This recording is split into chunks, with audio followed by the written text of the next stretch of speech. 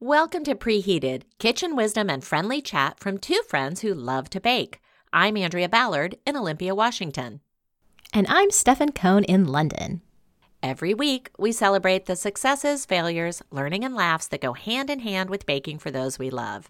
Today, we're officially kicking off our fourth season the same way we launched our first, with cake, cake, and more cake. Is Stefan ready to ditch her cherished standby, the chocolate Guinness cake, in favor of this new one-layer version from Nigella? Am I ready to declare cake as the ideal breakfast food with a new carrot coffee cake recipe? Let's find out. Then grab your shopping list as Stefan and I share the newly published cookbooks earning a coveted spot on our holiday wish list. So grab yourself some coffee and get ready for some sweet talk.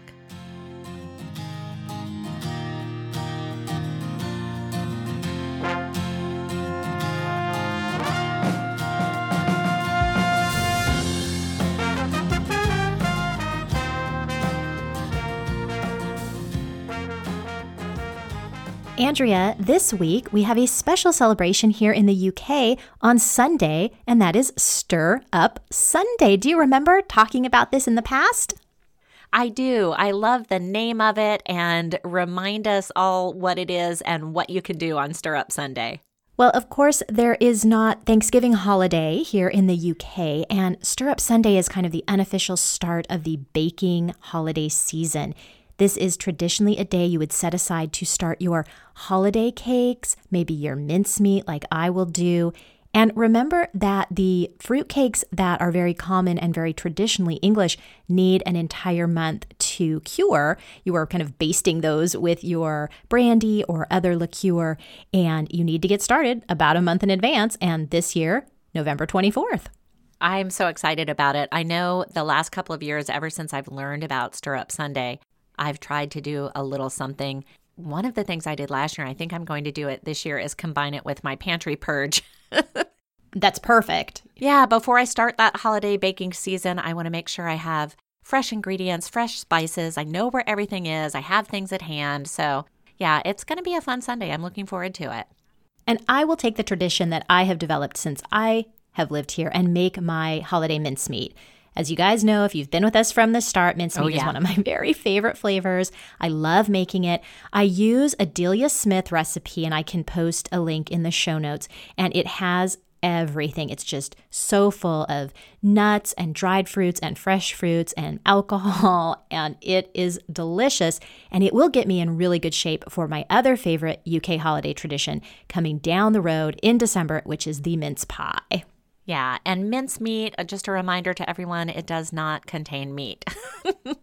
It can, though. Actually, Andrea, the recipe that I use from Delia does contain a beef suet, and that is part of what helps to preserve it traditionally. Not so necessary anymore. But yes, you can definitely find a vegetarian suet now, but it is a kind of a fat that helps to coat all of those ingredients and keep it shelf stable. Oh, yeah. Okay. Yeah. Good reminder. But no like chunks of meat or something. Yeah, no, not chunks anymore. Of fruit. Not for me. Chunks of nuts, chunks of spices, chunks of alcohol.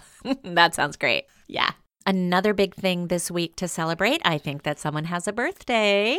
I do have a birthday. It's my birthday week. My third birthday celebrated here in the UK. Since we are doing One Layer Wonders this month, I have no doubt that there is no shortage of cakes in your household, and I am certain you will find some way to celebrate with cake. I have been celebrating all month. That is the absolute truth. And, it's really funny. The bake-along we're going to introduce this week really couldn't be more perfect for my birthday, I think. So, little teaser about what's to come. Yeah, that's true. Before we jump into the bake-along for this week, let's jump back, though, and do a review of last week's bake. Well, Andrea, that is right. We are reviewing Nigella's chocolate Guinness cake.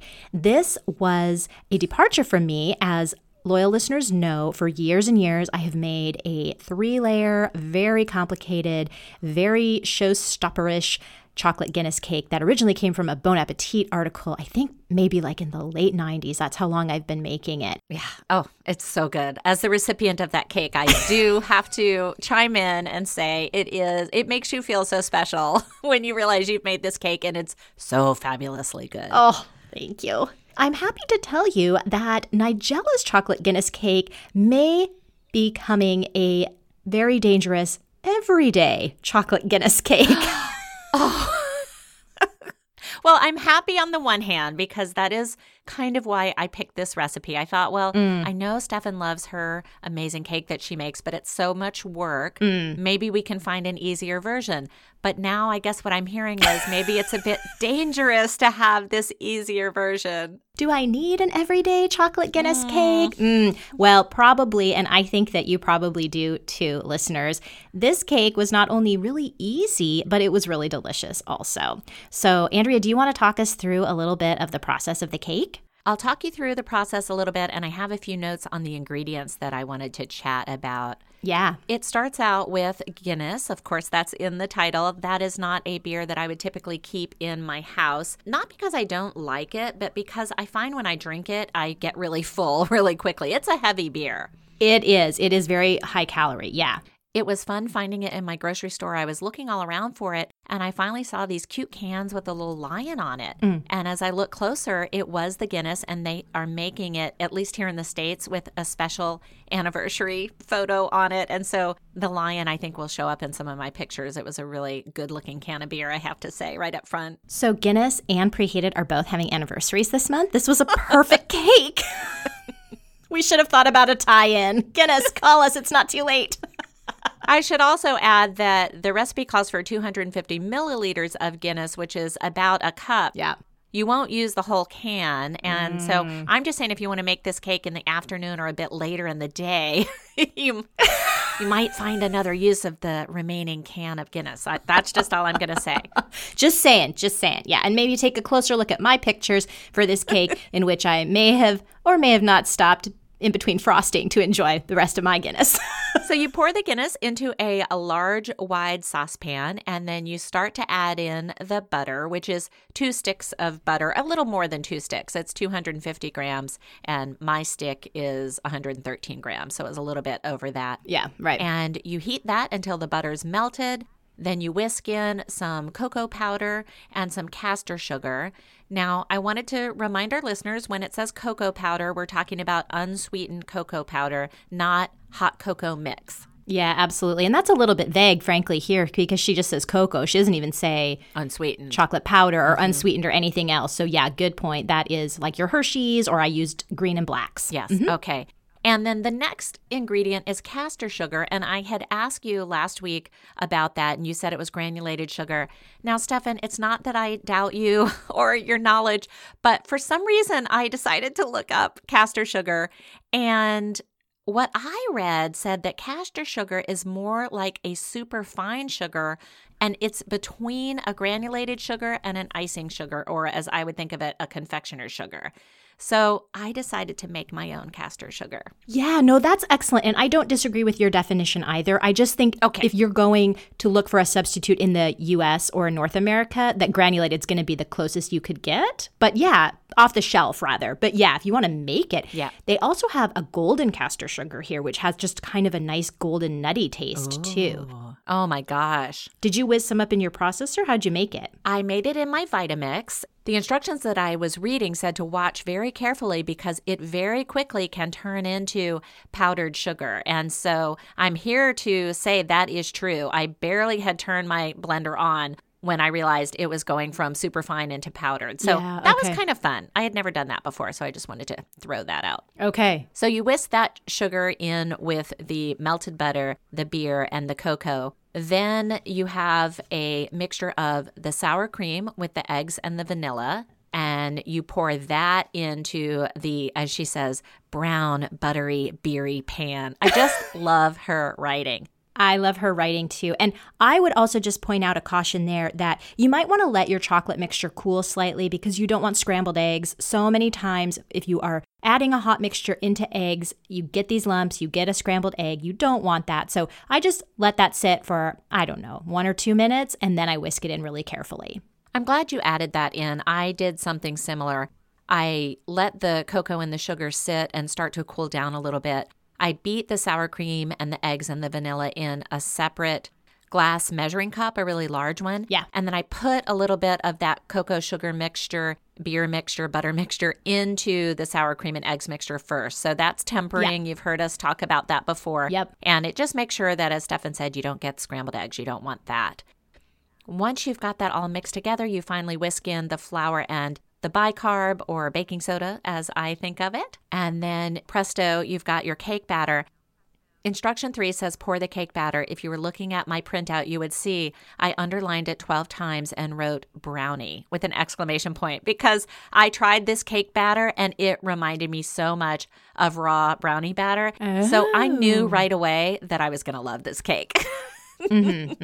I had that thought for you when I was making it as well, because here is another raw batter for your raw batter compilation. Yes. Oh my gosh, it was so good. So I have to say that even in the raw batter, I personally did not taste the stout. I would not have eaten it and thought, oh, there's beer in here. Okay, yeah. And for me, it was already at this point less beery than the one that I'm used to making. Okay. Yeah. Mm-hmm. Yeah. I mentioned last week that I might not make this as instructed in a 9-inch pan, and indeed I did not. I made one small 6-inch cake, and then I made 6 jumbo cupcakes. Yum. I didn't even do the math. I just thought to myself, I feel like this is going to be about right. And indeed, it was. It worked out really well. I had perfect amount to make the 1 6-inch and the 6 jumbos. And I went ahead and I used my 23-centimeter springform pan. I will say that cake-wise, I thought it baked up just fine. But greasing and then lining a springform is odd to me, Andrea, because you release the sides, but you can't get that paper off because the cake's still sitting on the bottom. Do you know what I mean? Yeah, a lot of times I use the bottom of the springform to actually serve the cake. Yeah, exactly. I mean, it's hard to get that off of there after you've released the sides. So I think it was fine. I didn't have any issues with the cake releasing, but then I had, as I'm serving it, I've got still that layer of paper there, which I just thought was kind of odd. Well, I took shortcuts. I know that's going to shock you, but I used my Pam baking spray, so just like Baker's Joy or, whatever, a cooking spray with a little bit of flour in it. Yeah. My 6-inch pan is not a springform, and I just coated it really well with that baking spray. I did not line it, and it released beautifully from that pan. So I might throw out that I'm not sure a springform is necessary. Well, or I'm not sure you need the parchment if you have a springform. And my springform is a nonstick also. And I think this cake was moist enough. I think it would have just done as well with just some butter or cooking spray on the bottom. Mm-hmm. Yeah. Yeah. In my jumbos, I use the paper liners. Okay, right. Sure. On the bake time, the recipe suggests 45 minutes to an hour. In my case, my jumbos took 25 minutes. Okay. And then my 6-inch cake, I pulled at 40 minutes. And I have a convection oven, listeners, and so that is also known as a fan oven. And so fan 180 degrees Celsius for 45 minutes, and it was springy, it passed the toothpick test, and it had a really nice, pretty cracked top. Oh, nice. Now, she says to leave it to cool completely in the tin on a cooling rack, as it is quite a damp cake. Again, I just love her writing. I'm sorry, I don't want to read the entire recipe out loud, but she's got so many great phrases in here. I know. Now, step 4 is where I ran into a little bit of a problem. So it says once the cake has cooled, you put it on whatever, you're going to serve it on, a platter or a cake stand. Yeah. And then it says, lightly whip the cream cheese until smooth. Sieve over the icing sugar and corn flour and then beat to combine. Yeah. So by sieve over, does she mean sift the powdered sugar and the corn flour and then mix it into the cream cheese? Because that's what I did. Okay, so let me stop you. Yes, to answer your first question, sieving would be sifting. So I used my little hand sifter that you guys know I love so much. And also we like to do that when making frostings just to get rid of the lumps. But the recipe in my book does not say anything about corn flour. I noticed when you were going through your recipes, you didn't mention corn flour. And in my recipe, which I printed from her website, it does say 2 teaspoons of corn flour. And I did use that, or cornstarch, in my icing. I wonder if that's to do with this consistency issue with the cream cheese we talked about last episode. Cream cheese here in the UK is a little bit runnier. Okay, well, interesting. Yeah, that does not even appear in my book. Fascinating. Yeah, I'm looking here at my printout and it says recipesource nigella.com. I often think after people have published cookbooks or put things on the internet, they start to get feedback and there are adjustments afterward. Yeah, very true. Maybe that's one of those things that a lot of people said I couldn't get my icing to set up. And so maybe she went back and added a little bit of cornstarch to it. Well, and last episode, I also kind of gave the warning that if you are using a UK or a non-block style cream cheese, to be really ginger when you start adding in that whipping cream. And I deviated from the recipe here for that reason. Okay. After I had beat my cream cheese and my icing sugar, and I did that by hand, I thought if I add any more cream at this point, it's just going to be completely runny, completely liquid. So I got my KitchenAid back out and I beat the cream until soft peaks, and then I folded back in the cream cheese mixture. And that worked. That worked really well. Okay. But I don't think you can just add the cream to the cream cheese. Unless you did with, and maybe that corn flour helped thicken it up. I did with the corn flour and I had no problems. I used my KitchenAid. I used the paddle attachment. I beat the cream cheese and the icing sugar or the confectioner's sugar. Yes. And the corn flour or the cornstarch. So I got that all nice and whipped together. And at that point, it was very creamy. And I do use the whipped cream cheese. So it is a bit lighter and fluffier. Yep. And then the instructions that I had said you could use either double cream or whipping cream. Mm-hmm. Now there's a new heavy cream in my market. It comes from California. It's from the Alexander Family Farm, and it's a 40% heavy cream. Oh, yeah. Thank you, Alexander Family Farm. I've been going to town on that. I just slowly poured it in. And I just kept the paddle attachment on, and I just did it until it was a nice, as she says, a nice spreadable consistency. And I just didn't have any problem at all. Okay, yeah, and I didn't either after I whipped that cream. So it sounds like there's kind of two ways to come at this. Mm-hmm. Her recipe instruction were a little vague there, so I think that both ways work. Yeah. Her final instruction is just to ice the top of the black cake so that it resembles the frothy top of the famous pint. I iced both my cake and my cupcakes with no problem. I thought it was a really easy frosting to spread, and I just used a regular spatula. I didn't pipe or use a pastry bag or anything fancy. Yeah, I thought so too. I thought the cake came together really easily. The frosting came together really easily. And coming on the heels of the frosting we made last week with the butterscotch cake, I thought it was a really nice and different frosting. You know, this is a frosting that doesn't contain butter. Right. So what's your review, Stefan? What did you give it? I give it a yum, yum, yum. I mean, way to go. I thought it was so moist. She says it's a damp cake. That's a funny word, but it really does fit this cake. It does. It's very dense. It's really flavorful. I'm not sure the beer came through as strongly as it does in my traditional Guinness cake, but that's no discredit to this recipe.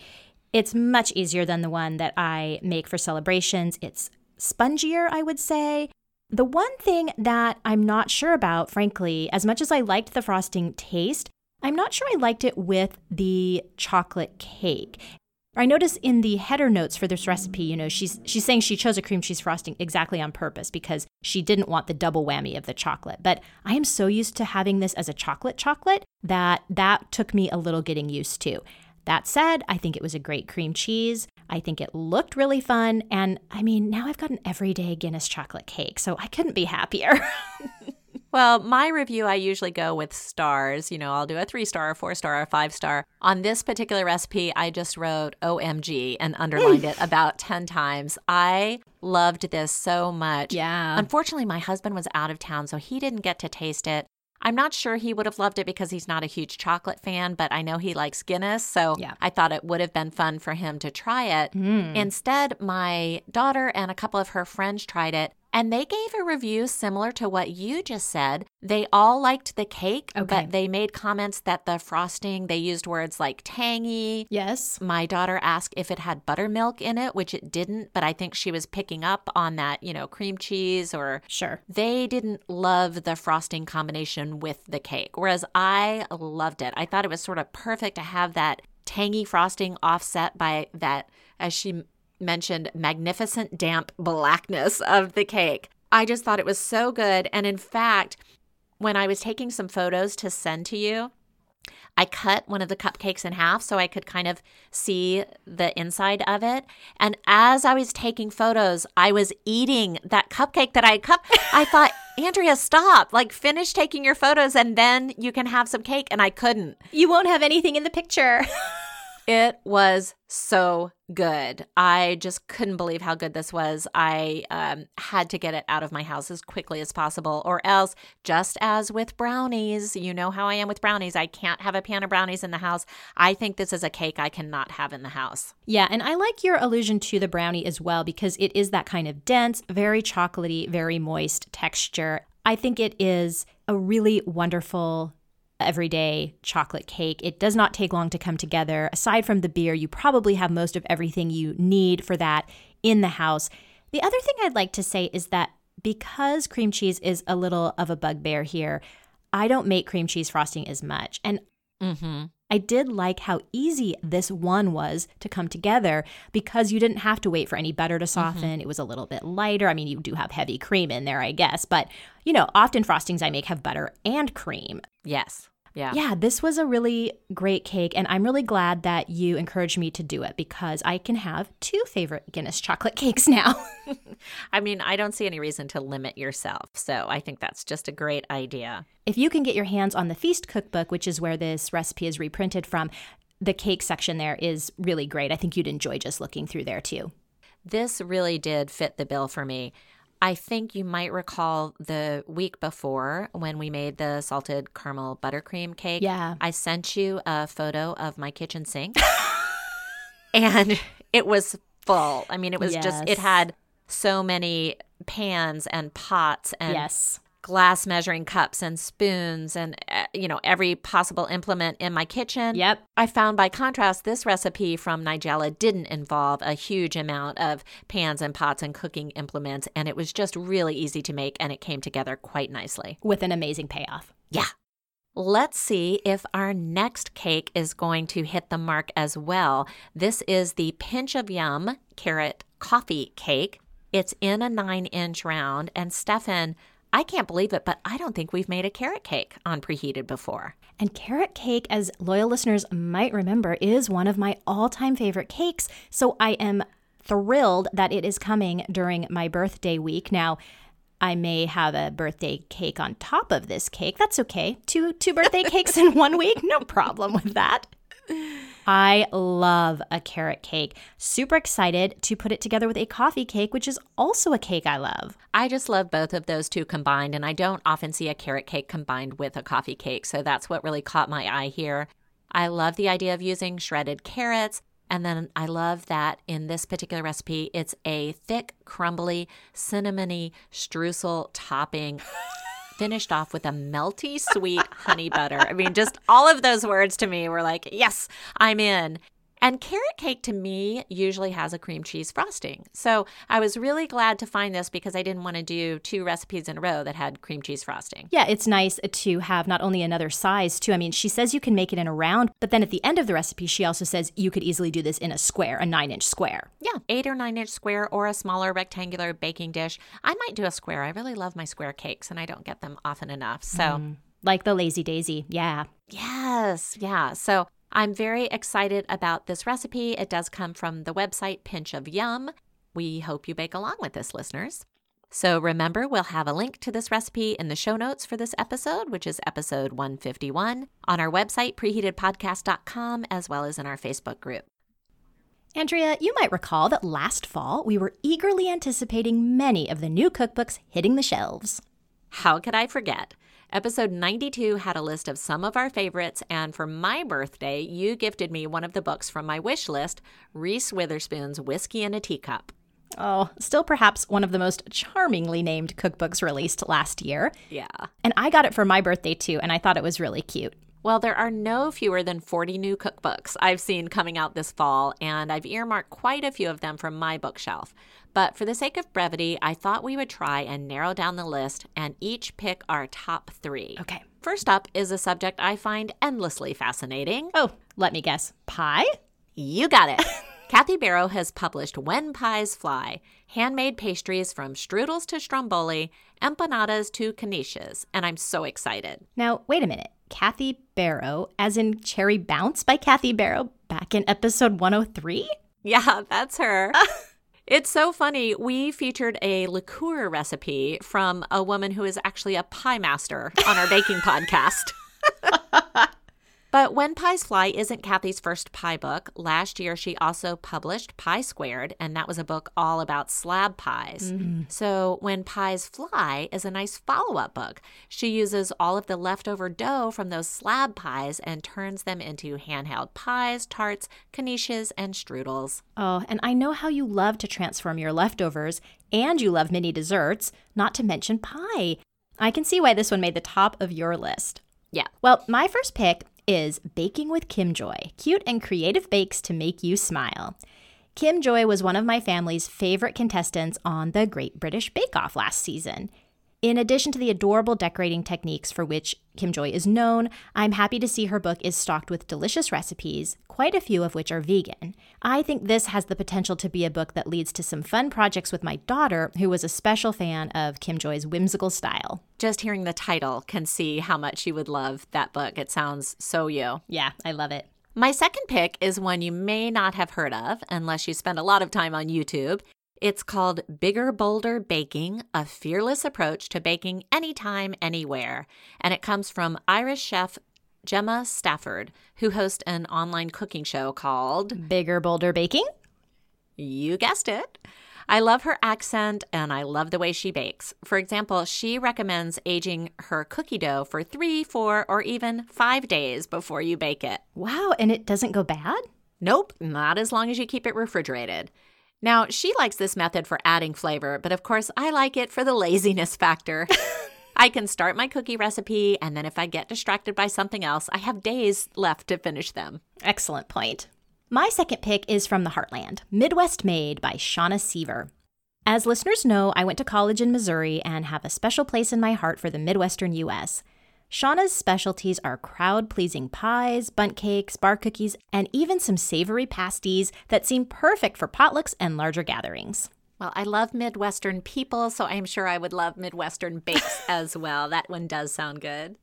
My final pick is one that I was drawn to based on the title alone. It's called Weeknight Baking, Recipes to Fit Your Schedule, and it's by Michelle Lopez. Well, that title certainly has won me over. What's Michelle's story? Michelle says she's always baked as a way to de-stress, and that's a strategy she shares with many of our listeners.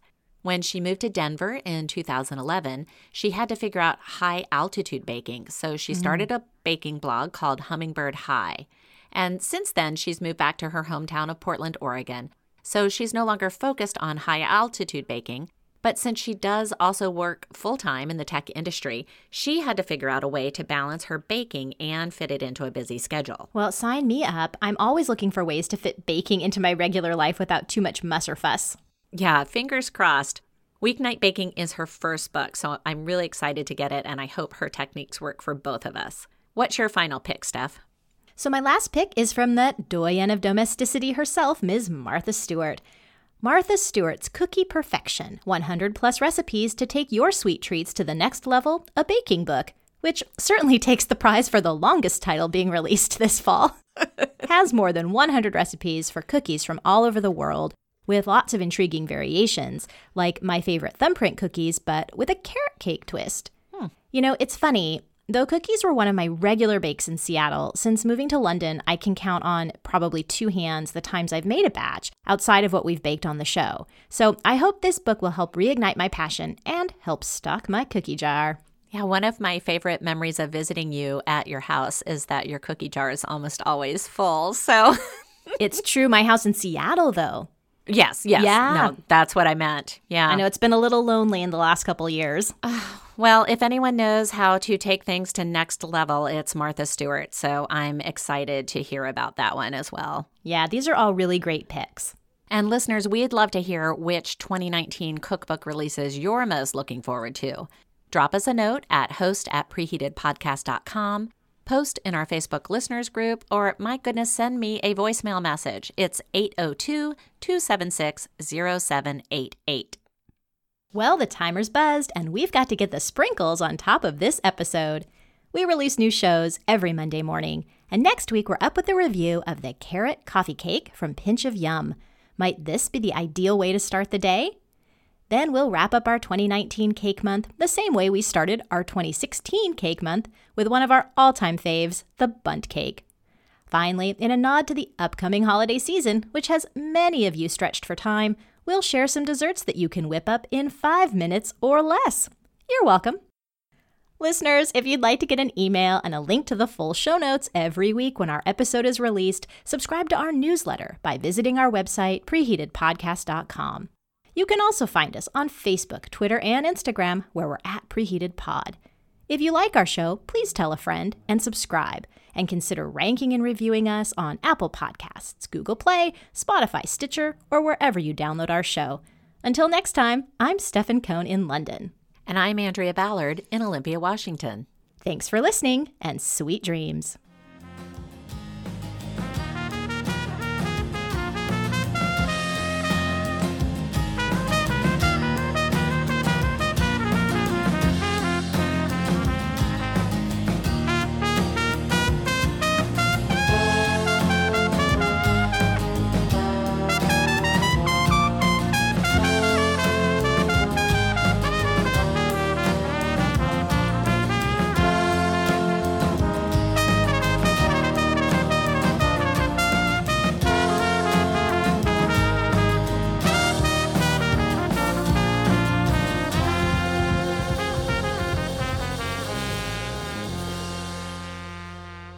Preheated is written, hosted, and edited by Andrea Ballard and Stefan Cohn in association with 24th Floor Productions.